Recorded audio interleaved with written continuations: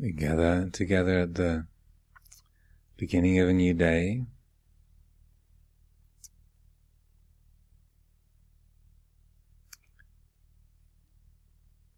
joining our voices, our intentions to pay our respects to the Triple Gem, to the qualities of Buddha, Dhamma and Sangha. In the words of the traditional chanting, we pay our respects, but these are also very direct, practical guides for our practice. To take refuge in Buddha is to choose to be awake. Buddha means the one who knows, the one who is awake. So to take refuge in Buddha is not just to pay respects to Gautama Buddha, who lived so long ago, but it's to set the intention to wake up, to take refuge in knowing, in awareness, rather than believing in our thoughts, dwelling in our sense impressions and opinions.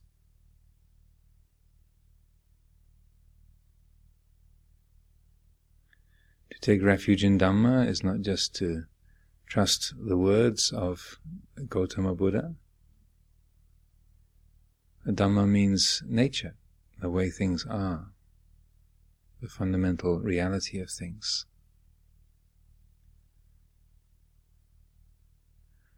So to take refuge in Dhamma means to attune the heart to the way things are, not the way we think things should be or could be or might have been, but how it is. It's choosing a fundamental, a radical realism. To lay aside our preferences, our fears, our anxieties. To let go of self-view, let go of taking things personally, and to reflect upon this body, this mind, this world as attributes of nature.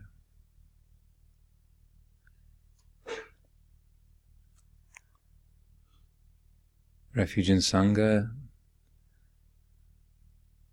doesn't just mean trusting or following the example of those who have awakened to the truth.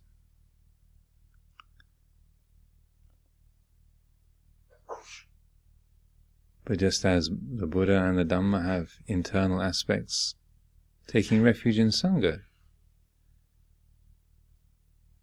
also has an internal quality. Sangha means the unified assembly, the harmonious group. Those who take refuge in Sangha means to choose the wholesome, that in the heart which loves the good, which delights in reality, that delights in the kusala, the wholesome, the noble, the worthy. To trust that in our heart which loves the good, this is to take refuge in Sangha.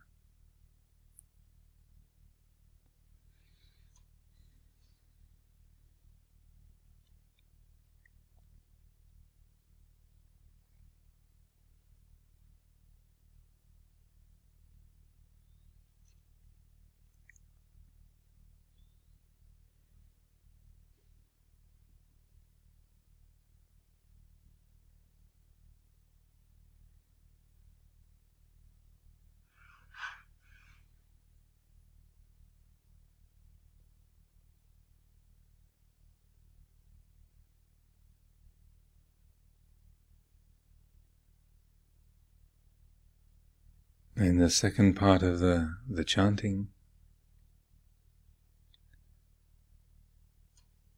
a lot of the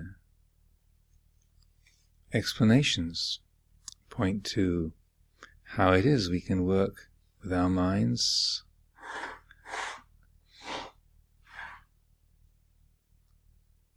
work with our attitudes,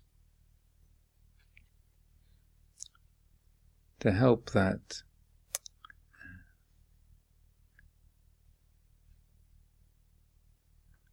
taking of refuge to be fulfilled.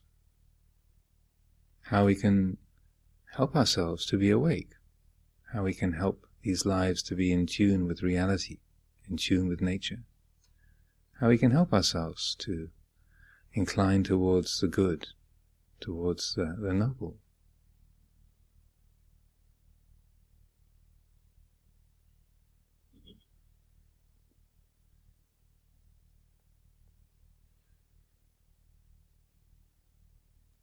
Here in the morning chanting, this second part of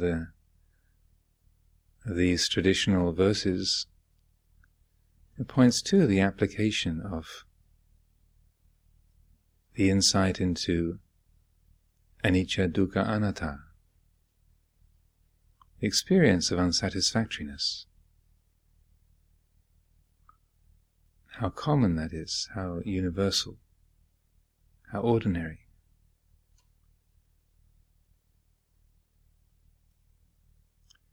Not getting what you want, being separated from what you like, having to be with what you dislike. Ordinary, everyday, moment by moment experiences for everyone.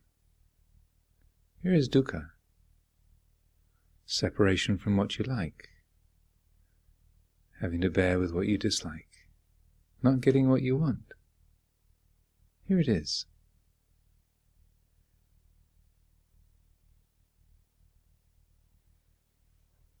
And the Buddha uses this simple analysis, simple division of experience into what are called the 5 khandhas, or the 5 groups. Simple division of the aspects of body and mind, to help us to change our perspective upon experience, to change the way that we see ourselves, we think about ourselves and the world.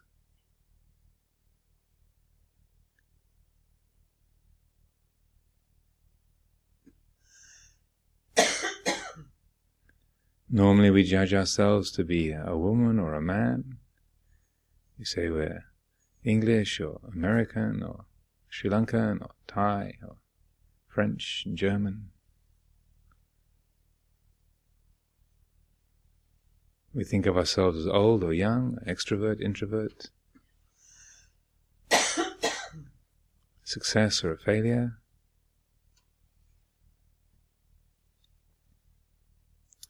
We create our personalities. We believe in our personal stories, our personal histories, and define ourselves by these categories.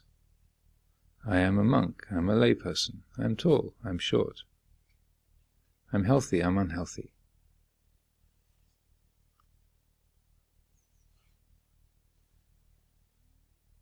But in picking up the Buddha's teachings and these practices, we can revision the way that we see things. So rather than witnessing our life and our world through the lens of self-view, sakkaya ditthi,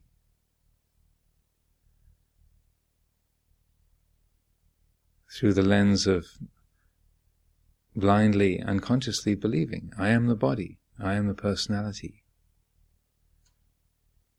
The teachings, the practice of meditation, the development of insight, helps us to revision things.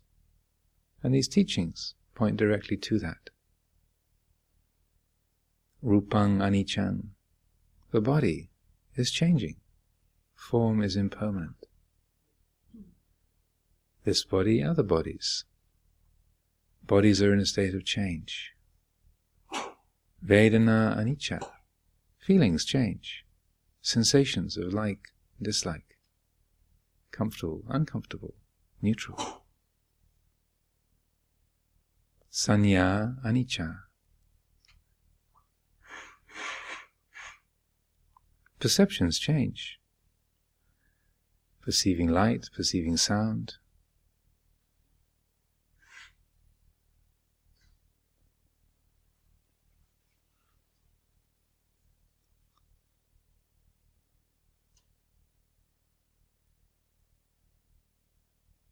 Hearing, smelling, tasting, touching.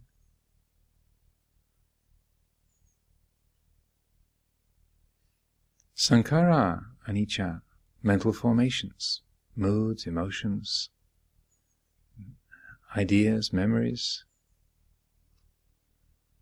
the whole realm of mental activity, thoughts, emotions.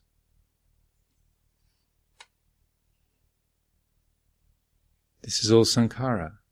It's in a state of change.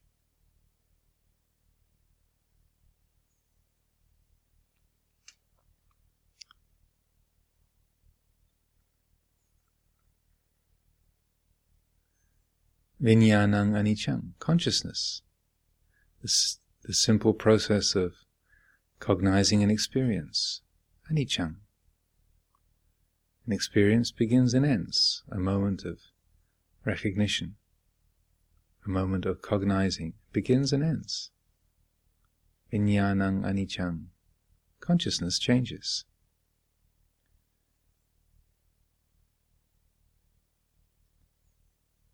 The mental act of discriminating, this from that, begins and ends. So rather than dwelling upon the feeling of, oh, I wish I didn't have a cough, or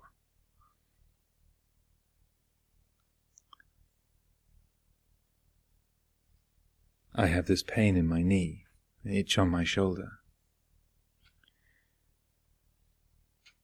to consider, oh, that's the sound of a cough, the feeling of an itch. It's anicca, it rises and passes away. It's hearing, rising and passing away.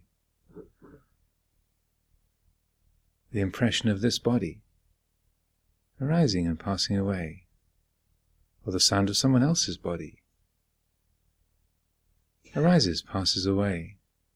So rather than dwelling upon the aspects of self and other, like and dislike, me here or that, or them out there,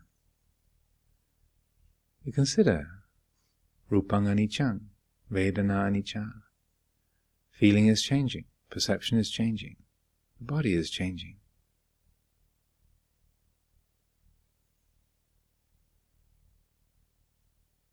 But allowing the way that the world is apprehended, is received, but allowing that to shift, inviting that to shift, so we don't perceive this life or other lives, the world, in terms of self-view, self and other,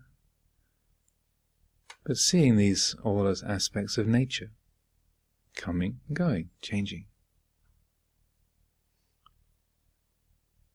Similarly, rupang anatta, the body is not self. The world of form, this body, other bodies, these are all aspects of nature. Breathing in oxygen, breathing out carbon dioxide. Moment by moment. Breathing in the moisture, the mist of the early morning. Breathing it out, contributing to the airs of Hertfordshire, the shared air of the shrine room. Breathing in, breathing out, we share the atmosphere. It's not self, it's not my oxygen, my carbon dioxide. It's not monastic carbon dioxide once I breathed it out. It's just the elements of nature. Coming, going, transforming.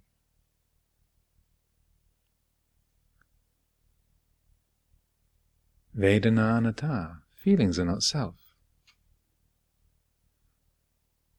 pleasant feeling, painful feeling, neutral feeling.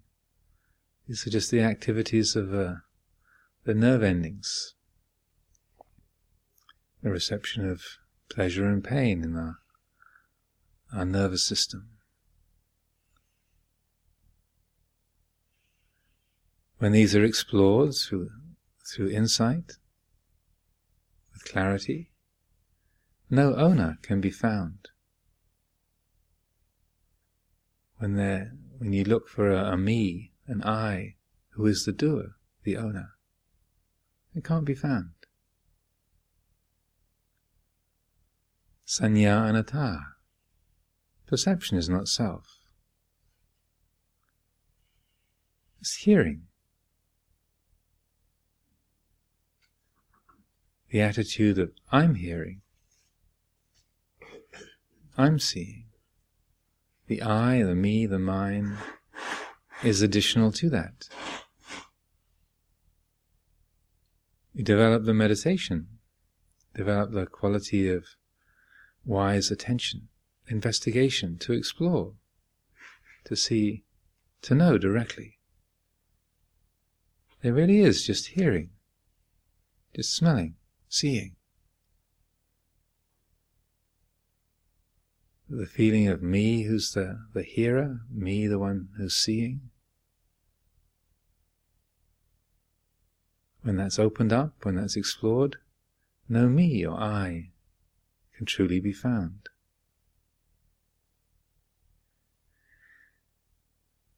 Sankhara anatta.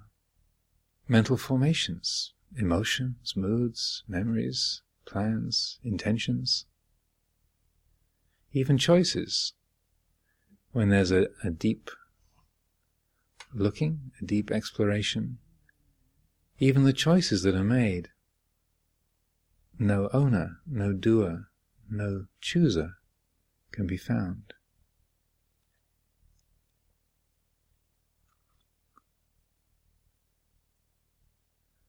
Vijnanang anatta. Consciousness is not self.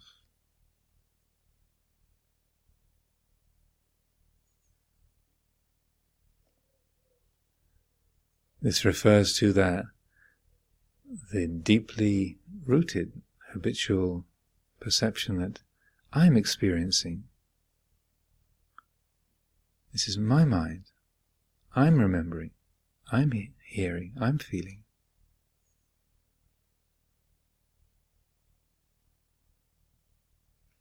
Identification with cognizing. It's I who know, I who think, I who feels. It's vijnanang anatta. Consciousness is not self, cognizing, even though it really feels like there's a me who remembers, a me who thinks. When that feeling of me-ness and I-ness is opened up, that too is revealed as another passing impression, a pattern of nature, like the sound of a pigeon crowing in the early morning. The feeling of I is no more solid and permanent, personal. The sound of a bird or a passing plane.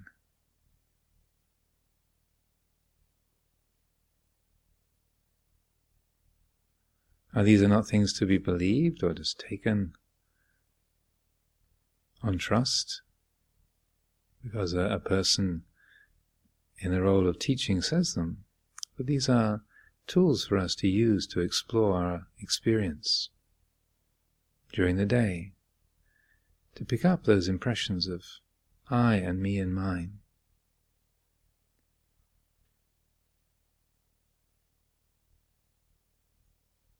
What we hear, what we see, what we smell, what we taste, what we touch, what we remember, what we think, what we plan. We use these reflections on anicca, dukkha, anatta to open up every sense impression, open up the flow of experience, to see what's really here. And in that opening up, that revelation, revealing how experience really works, what's here. In that opening up, that revealing, there's a liberation. In that moment of recognizing, oh, this thought has no owner. Just like the sound of a passing plane is not mine, this memory is not mine either. Aha! That shift in the heart, that aha, that is insight itself. In that moment, there's a freedom, a clarity, a peacefulness. This is the insight, the vipassana, the inward seeing. That's the aim of this kind of practice. This change of heart, the change of vision.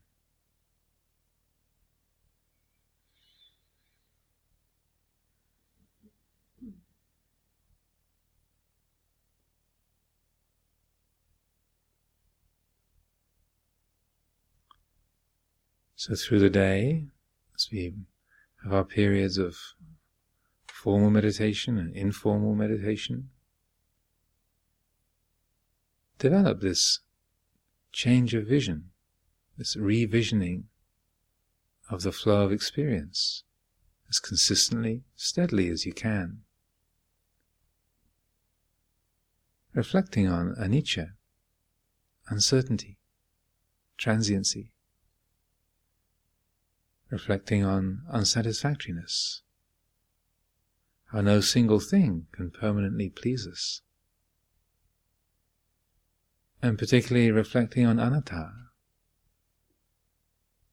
letting go of self-view around thoughts, sense impressions, ideas, memories, around the body. To see the habits of self forming and to let them go.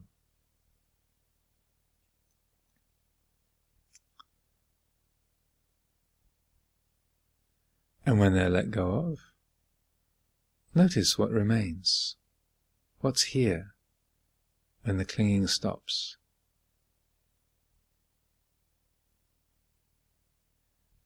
And a thought is let go of. A sound or a sensation is let go of. A memory or an idea.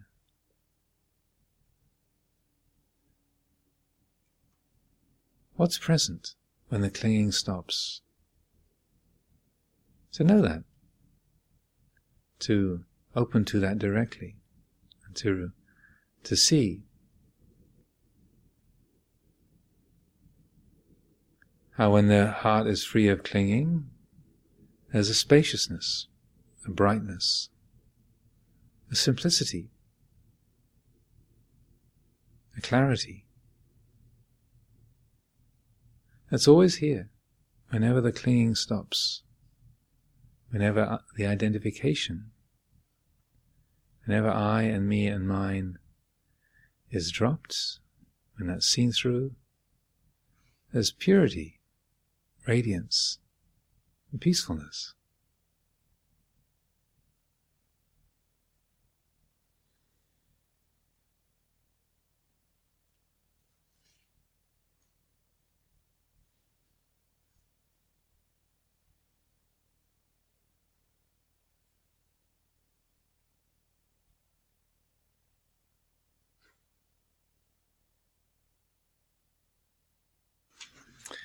So we'll close with the chanting these verses on the unconditioned. It's on these separate sheets that were distributed yesterday.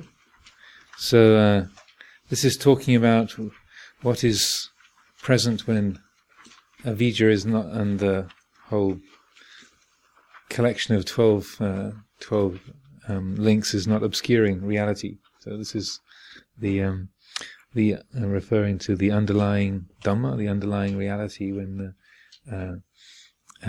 that's ever present, but which gets obscured by avijja, paccaya, sankhara, and the whole dependent origination. And so this is a very useful reflection. This is on the suggestion of Luang Por Sumedho. He was before he left in the last few months, he encouraged this being sort of printed up and included in the chanting book. And so this particular version I commissioned from Melanie Albasra, who was the one who did the original formation of the kind of melodic forms for the chanting book. And so I asked her if she could do put an arrangement or set this up so this could be chanted as well. So this is in the forthcoming edition of the chanting book. This will be included.